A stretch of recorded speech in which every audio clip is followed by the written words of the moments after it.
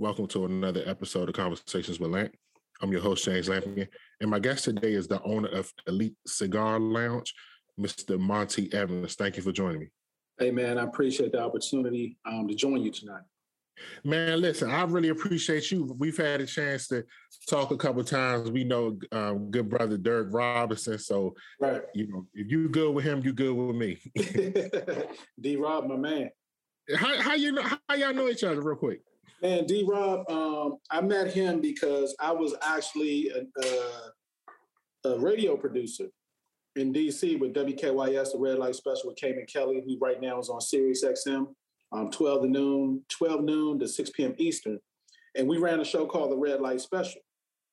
For anybody that knows, like, the Quiet Storm format, I worked for Miss Hughes, Mama Hughes for years, and we came up with a concept, which was a Quiet Storm slow jam show with a kind of hip-hop twist on it. So we would talk about love, relationships, sex, and basically the demographic was issues that you could talk with the granddaughter, the mother, the aunt, and the grandmother about it. Everybody around the generation could wind up doing it. And so our ratings were just so high that they couldn't figure out how we were doing it. And so I had a lot of creativity as an executive producer.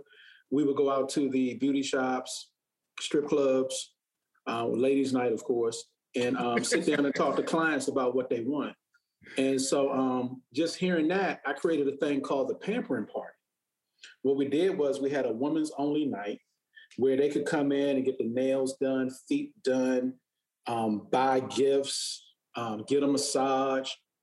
And, because we knew all the male strippers in DC, we had like a little ladies' night strip thing for them. And D-Rob came through with one of my buddies we call Duff, named Kevin Johnson. And he came through, and I've known him since they all were teachers at Suitland High School at Maryland. We used to hang, kick it, and just been one of them brotherhoods for years, man. It got to be now over like 28, 29 years or something. So yeah. It sounds like it was a success. Why did you guys stop doing it? Radio changed, man. At the time, Sirius XM came on. We were part of XM Satellite. And so it's funny because I looked at a syndicated show that I put together for the Red Light Special. I still got the demos last week and it's still relevant.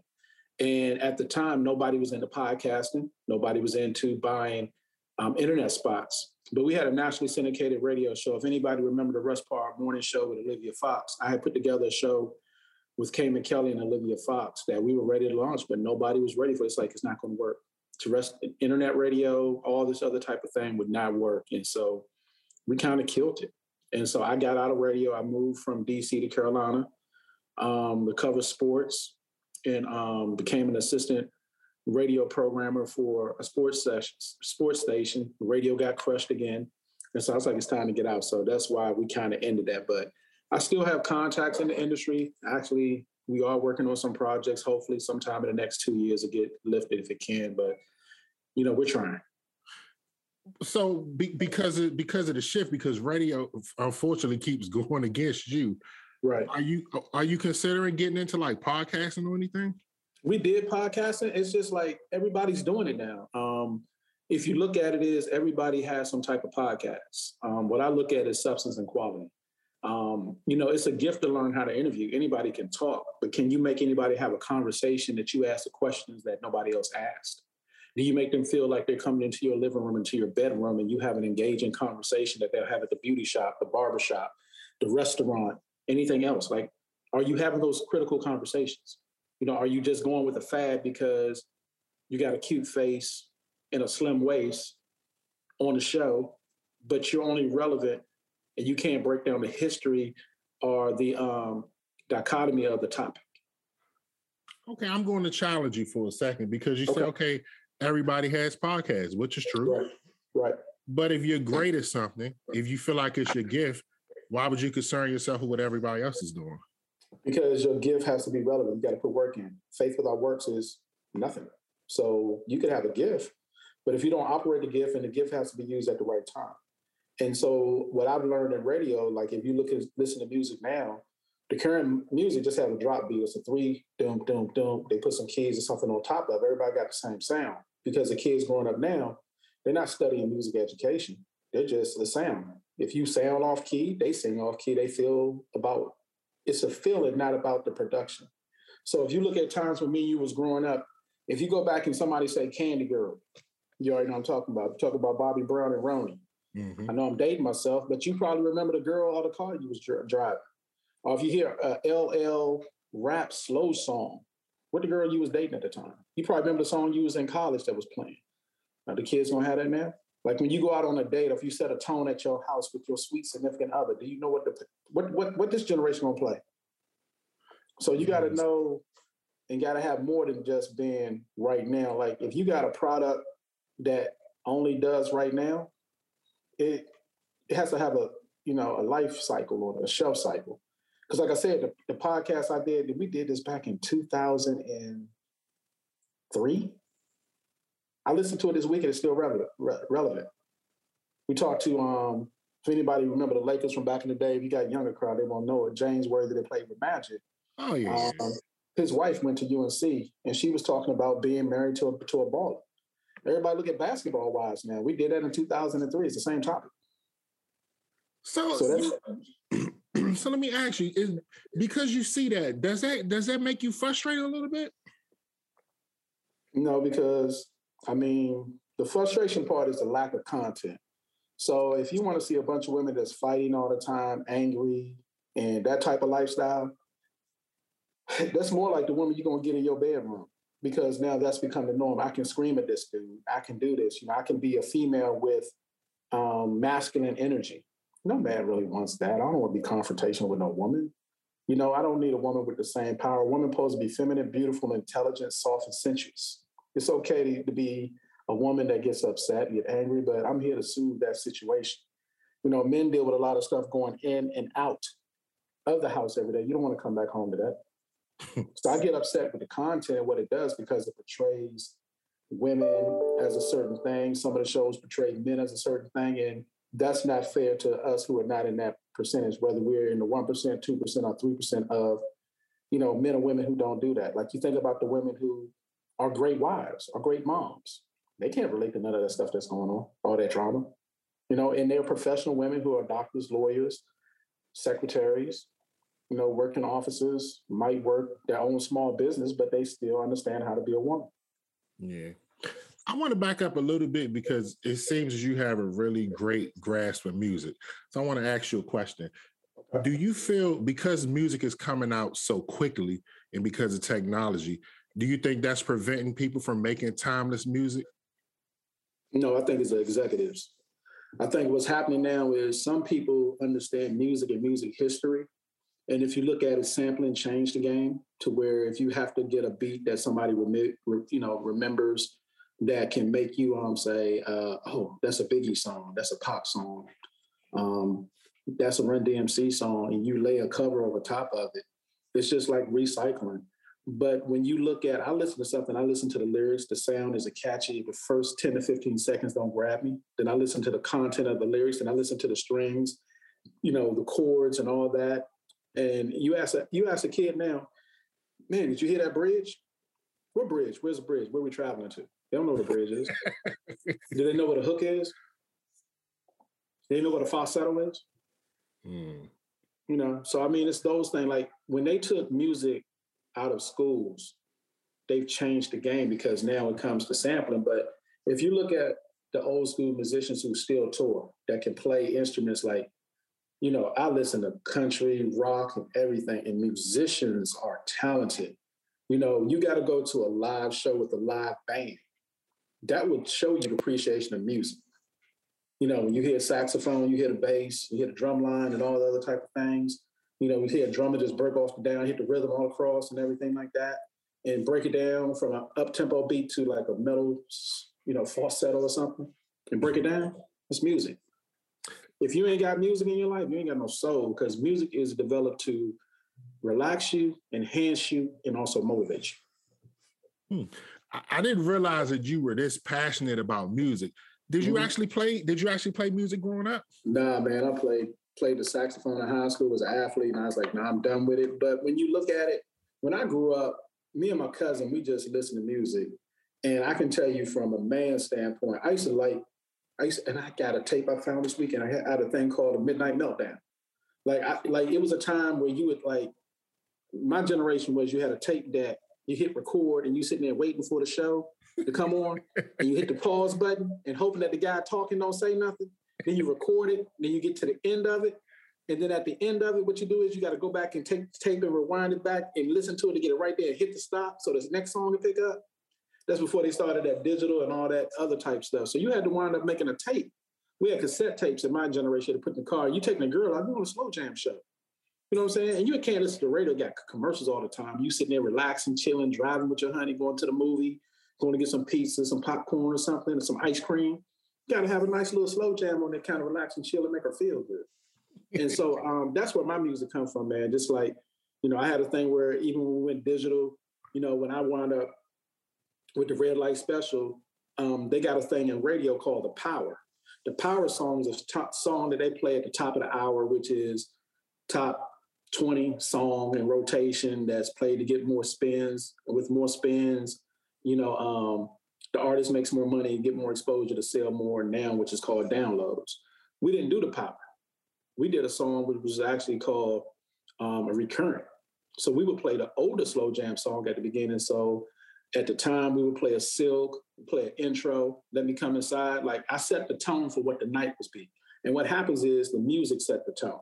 And then when we had a talk period, if we come out of a talk period and somebody's talking about sex and I play a song about walking, I just lost the tone and lost my crew because I done put you into the mood where what we talked about moved into the next song. So sometimes you have to do what we used to call a punch.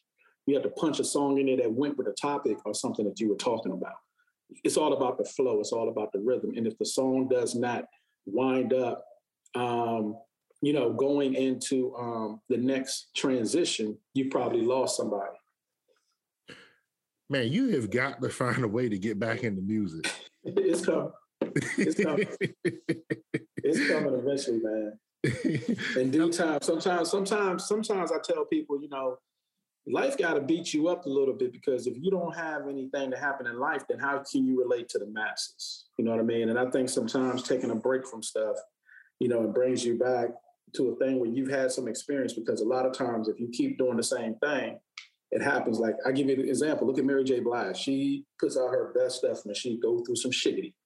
Mm-hmm. And so if you look at the break when she had to go through her experiences to get through it in order to write the lyrics for the song that people can relate to basically, again, enhance somebody's life that's going through it. If the song does not hit you or meet you where you're at, is that really a song? Let's stay on that a little bit.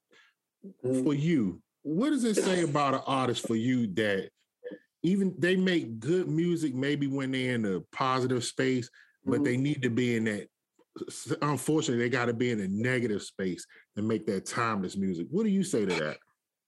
Man, it's hard to say because if you look at NWA in the late 80s, had a song called F the Police, and look at everything that's going on right now. Mm-hmm. I know for me as a Black man, some of that vulgar music was the pain that I was feeling as a young Black man that kept me from going out to do something. So it kind of soothed the soul of you getting upset about something that's happening. Somebody wrote a lyric about it. But why did they write a lyrical song about it? Because they experienced it. Like you have executives to say, oh, that's not authentic enough. But you have a white executive telling you what's going on in the hood, ain't never been to the hood. So how can you represent the hood if you ain't been there? So if you look at some artists who wind up becoming real popular, sometimes it's like, man, I'm not feeling this. They go back to the first studio that they recorded in, and they stay in that spot what they're feeling internally. Like if you look at music, fashion, and everything, it's a symbol and art of what you're feeling internally that comes out. And so they go back to the spot, like get away from the LAs and the New Yorks and the Atlantas, and they go back to the hood and just have to feel and smell what they're actually producing out. Man, I know we could stay on this music topic forever. What era of music influenced you the most and why? Oh man, influence. I mean, I'm a 90s dude. I love what Guy, Teddy Riley, Big Bub did back in the 80s, what Puffy, Biggie and them did, because that was more of our generation in college. I think your biggest experience of music is in between the ages of probably 14 to 26. because you're going through things where those things help you to express yourself and help you move from transition to transition. But I mean, ain't nothing like some old school, man. I love, the Commodores. Like, if you ever go back and listen to the song Zoom, dude, when they start hitting that thing at the beginning, I get goosebumps all over me. Like, you know what I'm saying? And if you look at the Isley brothers, and you look at how Ron Isley talked to people, you look at Teddy Pendergrass, how he talked to women. I mean, I'm a slow jam dude, man. I mean, but I like country rock. Like, I remember Boy George and Wham, Careless Whisper.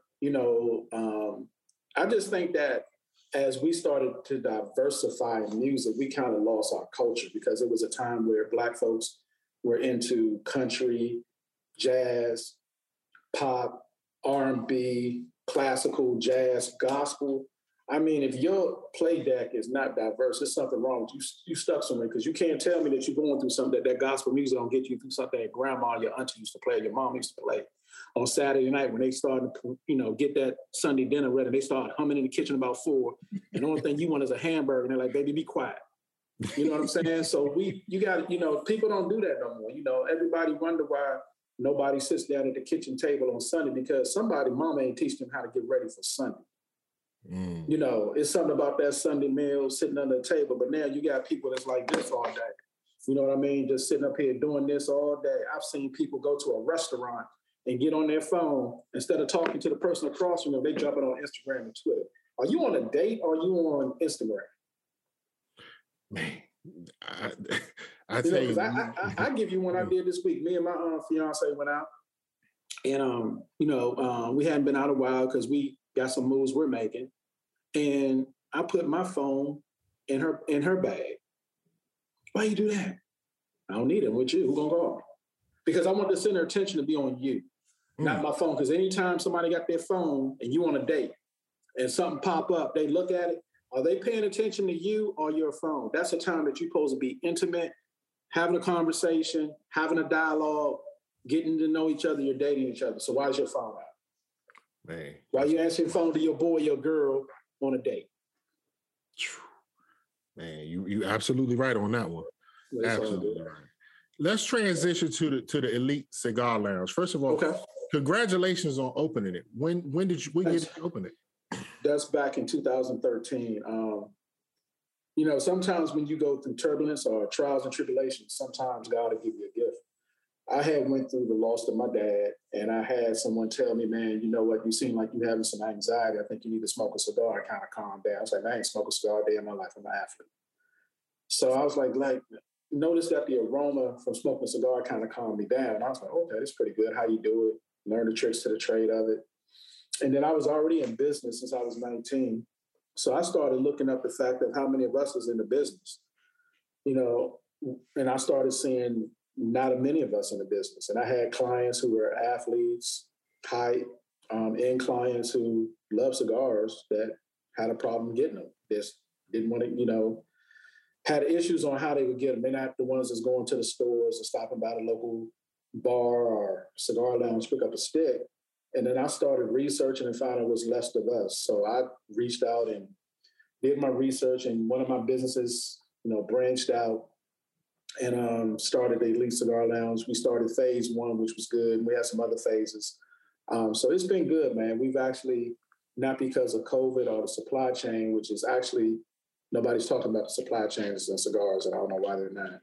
Ooh. But right now, we're looking at doing a reboot, relaunch. I'm ready for the next phase. I have some things that are transitioning in life. And I'm either all in or all out. And sometimes you have to park a business to recreate it, to take it to the next level. I think a lot of times people in business will keep on with the same model and don't take time to step away to kind of see what's the need, what's the market, how the market change.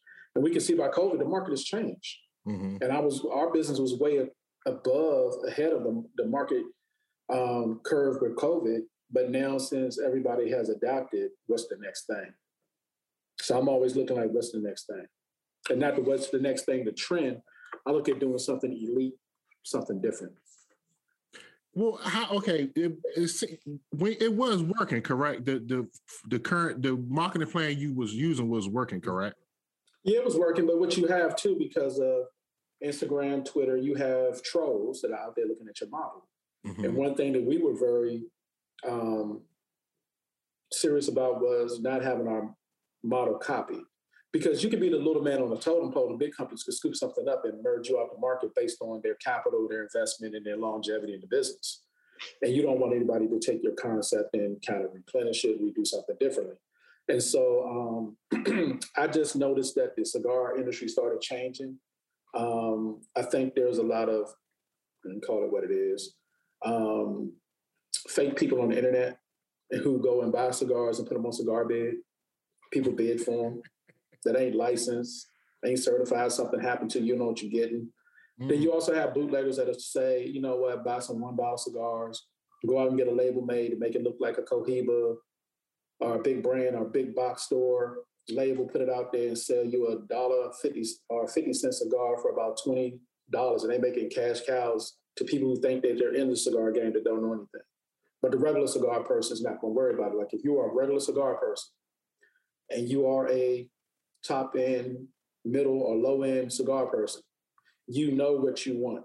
You can tell the fakes from the real ones, and you're not going to buy anything off the street, cigar bid, or whatever like that. They're not worried about the cost or the price because cigar smoking is about a reward. The average cigar takes anywhere from 30 minutes to an hour, hour and a half, based on the gauge size that you're smoking. And it also comes along with something that you're drinking, and usually it's top shelf.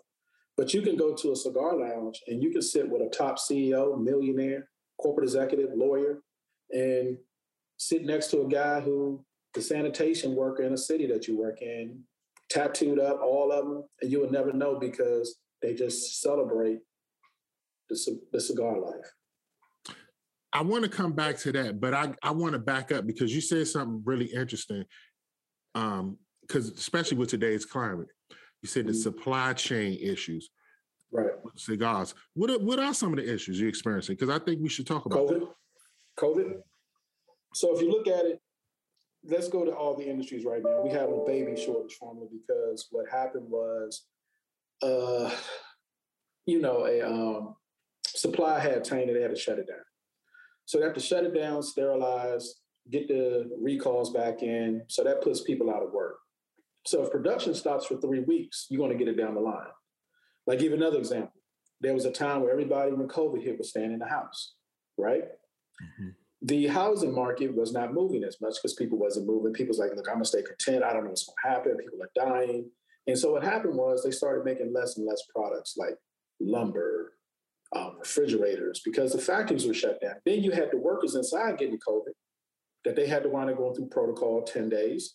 So what happens? That cuts down your supply chain. So the same thing happened in the cigar industry. They don't talk about it because they don't talk about tobacco too much over here or pretty much across the world. But when you look at it, if you have somebody that's in a factory in Nicaragua, Dominican Republic that does COVID, you've been exposed to probably 20, 30 people working rolling cigars. What happens? They got to shut the shop down. And at the same time, people really wasn't spending money on cigars. Some people were because, being in the house all the time, they're smoking more, ordering in, going somewhere to pick it up. There's been a lot of cigar shops that now have shut down because they could not get through the COVID. So a lot of things change. So when you look at supply, if you have something that happens in June, you can expect to see it sometime within the next 6 to 9 months. Wow. So you'll see a lot of places now where the cigar lounge might not have as many waitresses anymore. There might be high days, low days, could be based on the weather. Some people like just now gotten to the point that I'm just going to smoke sticks at my house. Then you got other people who are laid off, COVID hit. I can't afford this. It's a luxury. It's not a convenience, it's a luxury. And so all of those things, to me, in my opinion, have affected every industry. But I don't think they're going to talk about it because it's not the cash cow of America. It's not the most important news story that this has happened. Yes. So, I think those are the things you have to look at. I got a couple of suppliers right now. I've been asking for some things, and some shipments are coming in late.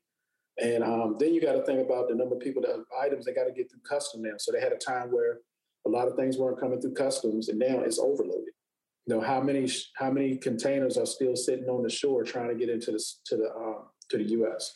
So you have to look at all that. The whole supply chain is going to be what it is, and now we got another strain of COVID increasing.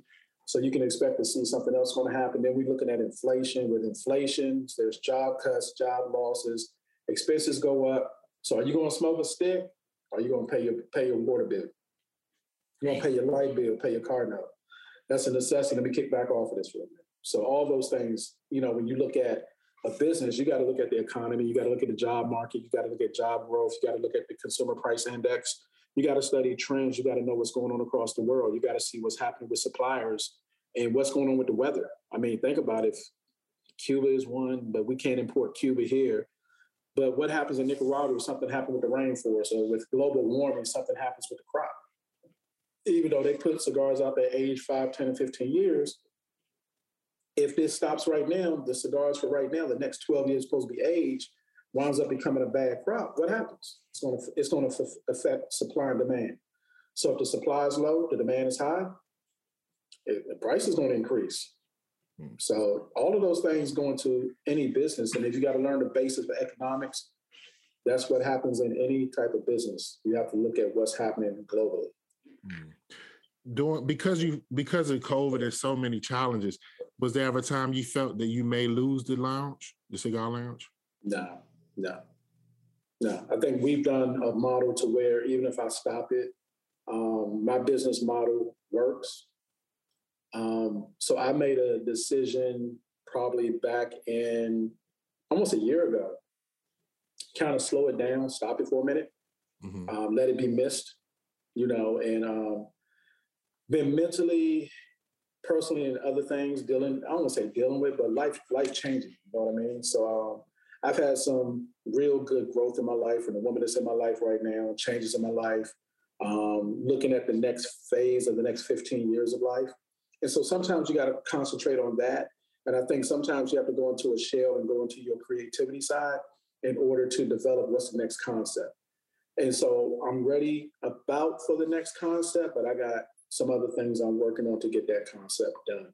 But I just think that you got to know when to hold a fold. Whether you play Tunk in school, you play poker or something, you got to know when to hold and when to fold. And the thing of it is, it's survival of the fittest. It's not about who wins all the time. It's not who wins the race. It's who wins the war.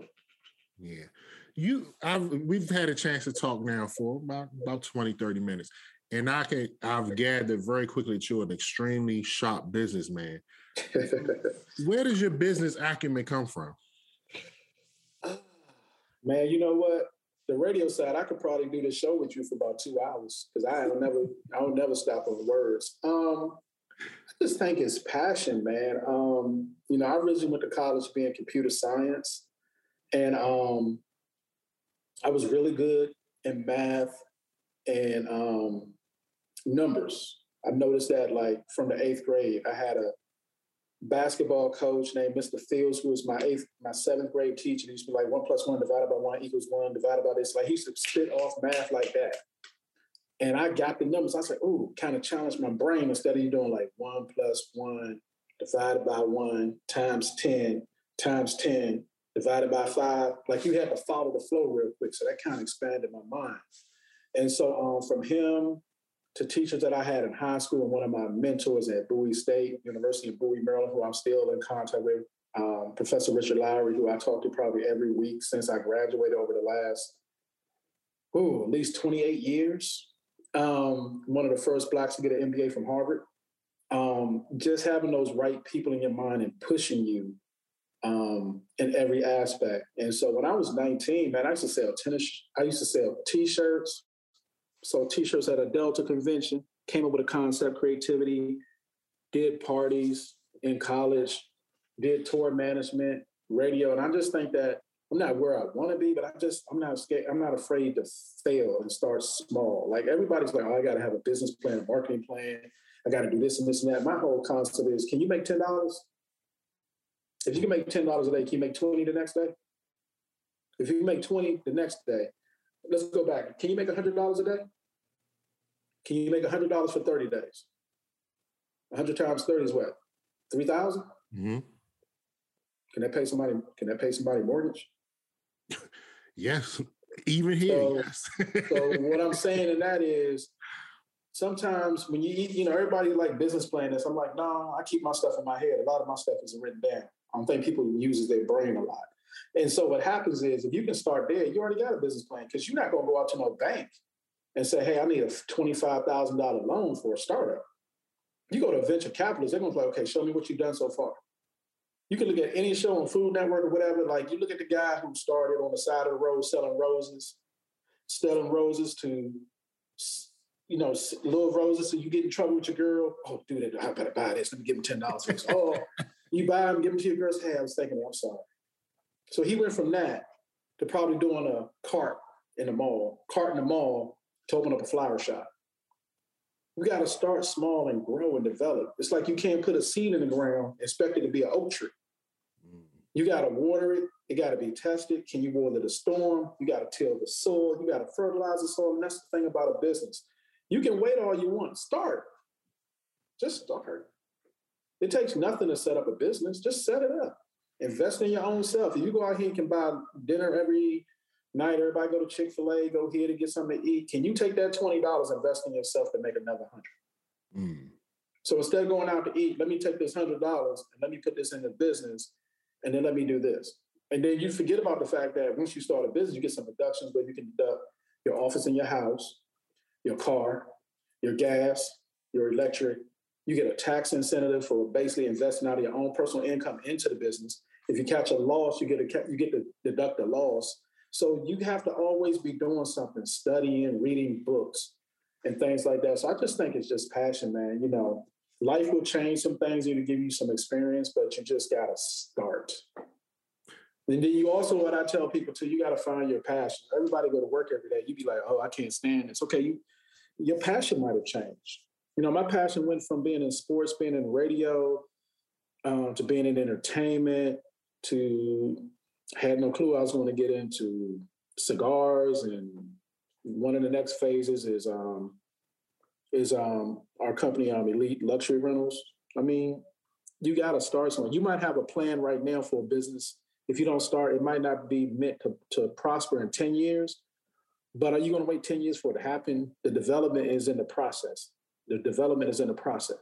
It takes 10 years to get there where you're going to be, but you can't start 10 years at the start line and think you're going to be at the finish or be at the halfway point. I want to touch on something you said, because you one of the few people that said something very interesting. You said you don't write your plans down. Is there a reason? I had a mentor that tells me what I do is, so if you write them down, somebody can steal it. Oh. So isn't your mind like a computer? Wow. Think about it. You're going to write something down. You got a pad. Everybody see you carrying this pad. You're going to go to some restaurant, say, I got to go to the bathroom. Somebody really wants you to do, pick the pad up. Pad's gone. All your ideas are gone. Now, don't get me wrong. I believe in putting concepts down. But I've learned, like, your brain is a computer. Don't you put everything in a MacBook? I'm just saying. You know, I was taught, you know, and I did pledge a fraternity, how to read upside down. So I've gone into business, I've gone into offices, and I'm able to learn how to read upside down. I've learned how to read. Everybody teaches the concept of reading left to right. I've learned how to speed read that. Usually, remember English class? Mm-hmm. What do they call it? It's the beginning, the middle, and the end. Usually the introduction, the first two lines will tell you what it's about. The meat of the story is in the middle and the conclusion. As long as you can get those three pieces out of a big piece of something, you figured out what somebody else is doing. So I've been in places where I've been able to read upside down, because radio, we don't read left to right, we read up and down. It's how to skim and overwrite quick, get the information and go. So the thing about it is I don't write anything down because I don't want nobody to steal my concept. Somebody can steal your MacBook, somebody can steal your notebooks and steal anything you want. Your mind is a computer. We only use a certain percentage of our mind. If you go over to and use more of your mind, you will challenge yourself. You will broaden your horizon. So what do you say to those people that say you have to write it down to make your vision plain? If that works for you, that works for you. That works for me. Do you? Don't work for me. Don't work for me. Like I can tell you, like I got some stuff in my phone. Like I can tell you with me and my fiance, I got certain things like our vision board in there, and I got other little things of accomplishments, some cars I want to drive, a place I want to live that we want to move to. But the devil's in the details you won't get out. Like I can tell you right now what my next business model is. I can tell you in my head what the market reference point is. I can tell you what the market median is. I can tell you what the return on the investment will be and all that other type of stuff. I can tell you what the upside capital would be. I can tell you how many investors I need at a certain amount to get it done. I can tell you, when it comes to putting it in presentation, when you got to meet with people, yeah, I can drop it down. But I'm not going to give anybody no 20-page report. Nobody got time to read that. Your meetings are in stages. Introduction, are we introducing each other, getting to know each other, going to business, seeing what we can do. Then they're going to check out who you've worked with. And after that, they want to hear your concept. So if you meet with somebody and tell them your concept, they can say, we're not interested. And they can really like your concept and then wind up rolling with it. I'm glad you kind of touched on marketing, because that's something that goes on a lot in like cigar lounges and places like that. So how important is that piece of your business, just the marketing aspect, like people interacting with each other? So really, I'll tell you, it's really about psychology. And I don't know if I'm going to use psychotherapy, but let's go psychology. Marketing is really psychotherapy. It's really making your mind believe into a concept. It's also, if you think about it, your mind stimulates you. So I'll give it to you like this. So marketing, what do they use to market Ferraris, high-end cars? Man, I don't know. I never looked, to be honest. Beautiful women. Okay. If you ever go back and look at old Ferrari ads, Lamborghinis, remember they used to have the girls with the bikinis? That's true. Okay. And with the pumps. Yeah. That's the marketing concept. Let me show you another one. So in sports, and no disrespect, there's women out here that know sports. I'm not saying that, disclaimer, don't call me, because you will get your behind kicked. So a lot of the commentators on the sidelines were actually at one time former athletes, analysts like myself, who knew the sport. Look at basketball and football today. What's on the sidelines? I can't. Yeah. Right. And don't get me wrong. There's some women with earpiece that look good that they're telling the story to. But the one that get me is your next question comes off the last response. So if a person asks a question and you don't follow up with a follow-up question, you ever been watching TV like, why didn't you ask that? That's because they're not paying attention. Somebody's whispering in their ear. So it's all about the feeling. Marketing is about making me feel good. Like people go out and buy because it makes them feel good. And so when you look at going out to eat, the difference between going to a high-end restaurant where you're going to spend a lot more money, you're expecting a certain amount of service, a certain amount of quality, a certain amount of pampering and care from the way that they open the door. Good evening, man. How are you doing? Oh, you have a 7:30 reservation? Oh, Chad will be right with you. He's going to walk you to table 9. Enjoy your experience. So guess what happened? He wasn't complaining about waiting at the door like Red Lobster. You waiting on a 25, 35-minute wait. You sit up there looking at your phone, waiting for them to buzz you. You had a reservation. You're dressed to a T. You're there for a night of evening of time. You would never buy your time back. One of my closest friends was like, buy your time back. It's no cost for your time. So you then went to dinner and you eat the finest steak, the finest lobster, the experience. She's dressed to a T, smelling good. You're looking good. And you're having a great night. You leave out, come back and see us again. You're going to ask for that same waiter. You're going to leave with the same experience. You're going to go out and talk to everybody about the experience you have. It's about the experience. If you are not able to talk about the experience, that's marketing. You go and put up all the billboards you want, but if your clients aren't talking about that, you can put up every ad, and as soon as they see the ad, it's like, man, I didn't like that place. You just lost about 10 to 15 customers. It's about the experience. What are you experiencing when you go there? When you buy something, what do you experience? You get what you pay for. If you work hard every day, you should have an experience. You should have an experience. Do you actually get a chance to interact with the people who come to the lounge? Yeah. I'm kind of different on my concept, but I have a personal relationship. Like most of my clients have my cell phone. They call me and ask me what they need. It's a personal relationship. I pretty much know their palate, what they want.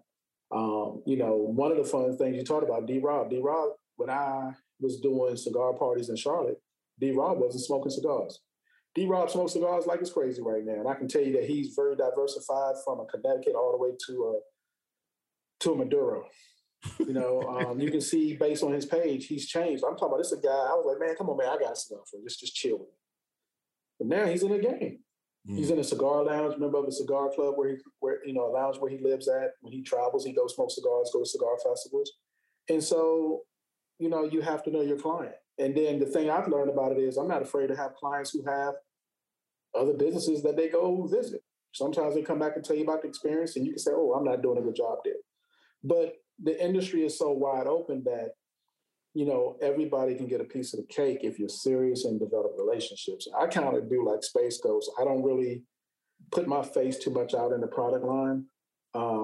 What I kind of do is focus on the products, kind of different things. The next concept is going to be kind of different when I get it there. So it's just like I'm looking at uniqueness, different, being elite. That's why all my brands are elite. Every business I have has the word elite. So that's what I tend to go off the service and off what we give to our clients. Do you have a goal date for the relaunch? No. What I'm doing right now is I'm strategically thinking on the relaunch of how we did the branding beforehand. I now have a beautiful woman in my life that takes up my time, which I'm not knocking it, but it's a beautiful thing. But now I'm able to, I was always run. Now I got to press pause where I can smell the roses and kind of calm down a little bit and kind of see a bigger picture of certain things. So I think for me right now, it's not a timeline. It's more when the timing is right. And right now, I don't have that. Be honest with you, like when I was in radio, the songs I talk about, I used to call it hits. If I got Goosebumps, it's a hit. I don't have that feeling that I need in terms of gut feeling. I think a lot of people in business don't listen to their gut. And my gut is telling me right now, it's not time right now. Keep developing, keep waiting, keep observing. And because I'm not losing anything, but I'm just waiting for the next thing that I'm going to do. And it's almost like a woman giving birth. You gave birth to a child, but that child ain't going to be born and then ready for a PhD. Yeah. So it's like, it's in the womb. Once it birth, it'll be birthed, but it has to be the right time and everything strategically has to be. What happens is I think people plan running too fast, but I'm more about slow, steady pace and the right pace to make the right placement. Yeah. You mentioned your woman a couple of times. Yeah. I want to know, how has she changed your perspective in life? Man, you know what's amazing? When you find a great woman, it kind of balances you. You know what I mean? I think from the standpoint, we have a great open relationship. When I say open, not open like what people say in the streets here now. I'm saying we're open, honest. Like she has her goals and I got mine, and we mutually support each other. But I think at this stage, it's a calm of the peace of knowing that you got somebody on your back that supports you, that listens to you. You listen to them, and it's more of a team effort. I mean, she has nothing to want to do with the cigar game. Nothing. Trust me, nothing. She'll smoke at times when I want to. It's not consistently, but it's just the fact that you got that support thing. And I think a lot of people in business don't understand that. You got to have someone in your corner that understands, that's not trying to suck and drain you like a leash because they see the potential amount of money that the industry makes, but just really helping you be passionate about your dream. And as much as I pour into her, she pours into me. Mm. You mentioned the business of cigars. Has that been surprising to you? Because now it's booming. Like, it seems like everybody, like, that's the cool thing to do, is like have a cigar, have a drink. Has that been surprising to you? No.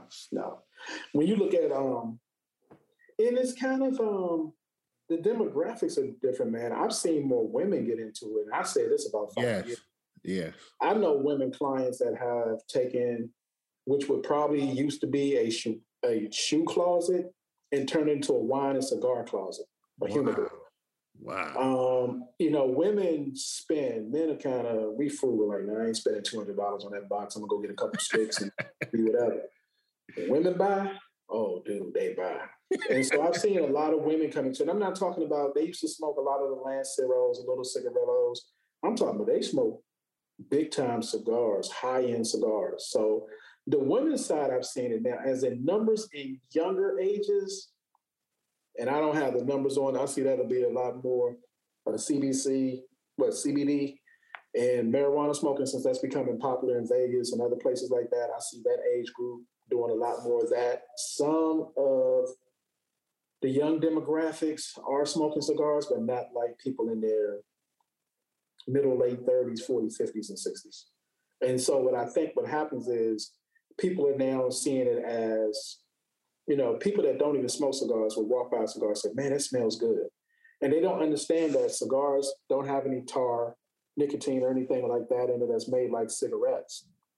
But what happens is it has a natural antidepressant in it. So it calms you. So if you look at people, they're not smoking like, and nothing against people who smoke cigarettes or blunts. They like outside cold as heck. Ooh, it's cold. Let's go back in. You got people that say, I'm going out in the garage. I got me a heater. I'm going to be out here for about an hour and a half. And they get to unwind and let their mind unwind. And they get to drink and kind of settle down and have what I tell my lady, me time. You get to unwind. And I think with everybody with the amount of stress, pressure, and if you look at an everyday cigar, like you not have to smoke a $20 cigar. Some people do that for special occasions, but there's some really good brands of cigars with about $5 or $7 a stick that you can buy, different shades from a Connecticut to a Maduro or a mild to medium blend that suits where you are. And that's just time for you to unwind, to reward yourself. Cigars is a reward. A good shot of bourbon is a reward. And so a lot of people have gotten into, I want to reward myself. Then a lot of people got into the fact that the culture has changed. Everybody want to have a humidor in their house and talk because they got these luxury houses.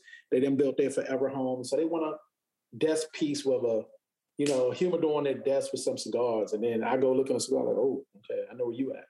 But but the thing about it is, the game has like any other level. Like if you look at one of my favorite brands, Porsche. Porsche has what? You got the Boxer, you got the Cayman, you got the Panamera, which is my favorite car, and you got the Macon. You have the 911, and if you want different brands of it, you got the GTS, you got the Turbo. You got the 4S. So they got something that fits everybody's price point for a certain level of luxury. So whether you want to spend $50,000, $200,000, $300,000, if you want to get the Taycan is basic, is booming. Their electric car is underrated. But if you look at that brand, it's just like cigars. It's like they got something that fits where you are. I'm gonna close out with this. Like I told you before, you're a brilliant man. I love hearing you talk business. Appreciate it, man. And you mentioned something that was really important. You mentioned that it's important to read. So I want to know what book impacted you the most. Wow. Man, I will be honest with you. I told my fiance I got to get back into reading. I used to read one business book a month and one inspirational book a month. One of the books that changed me is Why Should White Guys Have All the Fun, about my frat brother, Reginald. He owned Beatrice Corporation with the Virginia State University, was one of the first top billionaires in the food industry back in the early 90s, died of a brain tumor because the first cell phones was a brick, and that brick, the batteries wasn't developed, so the radiation from the battery went to the brain, caused a brain tumor, he passed. That book changed my life because that showed me that a Black dude that went to Virginia State was a billionaire in the 90s, owned Beatrice Corporation. That changed my life. I will tell you, not necessarily, I'm gonna go with what I've done in the last 6 months that changed me, who is a brilliant business mind. And I will tell you, I learned guerrilla marketing 20 years ago, but he got guerrilla marketing. I listened to the video book of 50 Cent's Hustle Hard. Man, that thing remotivated. He was talking about the standpoint of, in his New York office, he looks down at the road and sees a guy selling peanuts. He said if he lost everything today, he would go on the opposite corner and sell 5 different flavors of peanuts. Then he would work on how to get in Shea Stadium to sell his peanuts at the baseball game. He said he's always thinking about what's next. And if you look at what he's done from music, entertainment, clothing, fashion, to the whole big Power series, to redeveloping, he's bringing programming that people were scared to touch, that the executives were scared to touch, giving people jobs and opportunities when he not get jobs in the industry. And he's changing the game, but his concept of hustling, that book right there changed me. That's up there with the Warren Buffett stuff. Wow. But he put it basically where you can get it. Like, just start somewhere and just start always recreating and redeveloping yourself. So I think those are the things. I got to get back into reading some more. But I think that you just got to find out what meets you and where you need to learn certain things. But I would say that right now, the best experience is you can read a book. Those are concepts and people develop to help make them successful. Mm-hmm. You got to go out here and launch and try, and don't be afraid to fail. If you fall 8 times, get up 9. Mm. Failure there's no failure option into it. If you don't put the time in, you're not going to get the benefits from it. And so you have to put the time in, whether it's relationships, whether it's business, whether it's your kids, whether it's your family, your finances. If you don't invest the time into it, and you don't have the support and the energy around you, and also you got to be careful of the people that's in your circle. If you're the smartest person in your circle, then you need to leave that circle. You got to hold yourself accountable. Like, if you look at millionaires only associate with millionaires. Yeah. It's a reason for that. So if you got somebody who's negative, always pulling you down, always dragging you, always complaining, that's your fault you stand there. Your fault. Nobody else's fault but yours. So you have to say, like we used to say in the hood, oh man, you ain't real. You changed. No, I haven't changed. I elevated, so I had to alleviate. Mm. If I'm making $100 million, I can't relate to somebody who makes $100. Yeah. Man, that was deep. Listen, I truly thank you for taking the time to do this, man.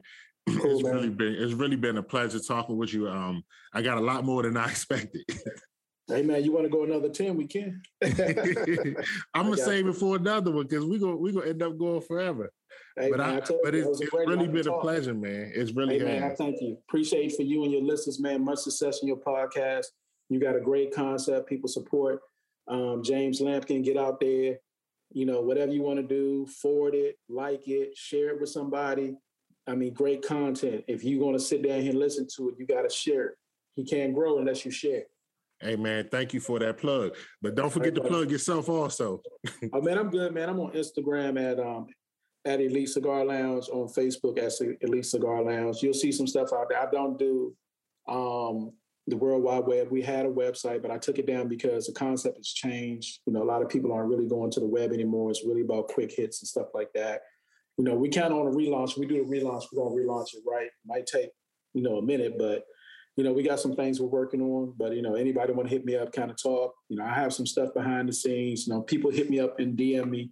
Need something, we'll hit you up, man. But it's all good. Appreciate the love, brother. I appreciate you. And I want to take the time to thank everyone for listening to the podcast and supporting me. I really appreciate it. You can follow me on Instagram at conversations_with_Lamp. My Facebook is also Conversations with Lamp. You can listen to the podcast on SoundCloud and Apple Podcasts. Again, thank you all for listening. Have a great day.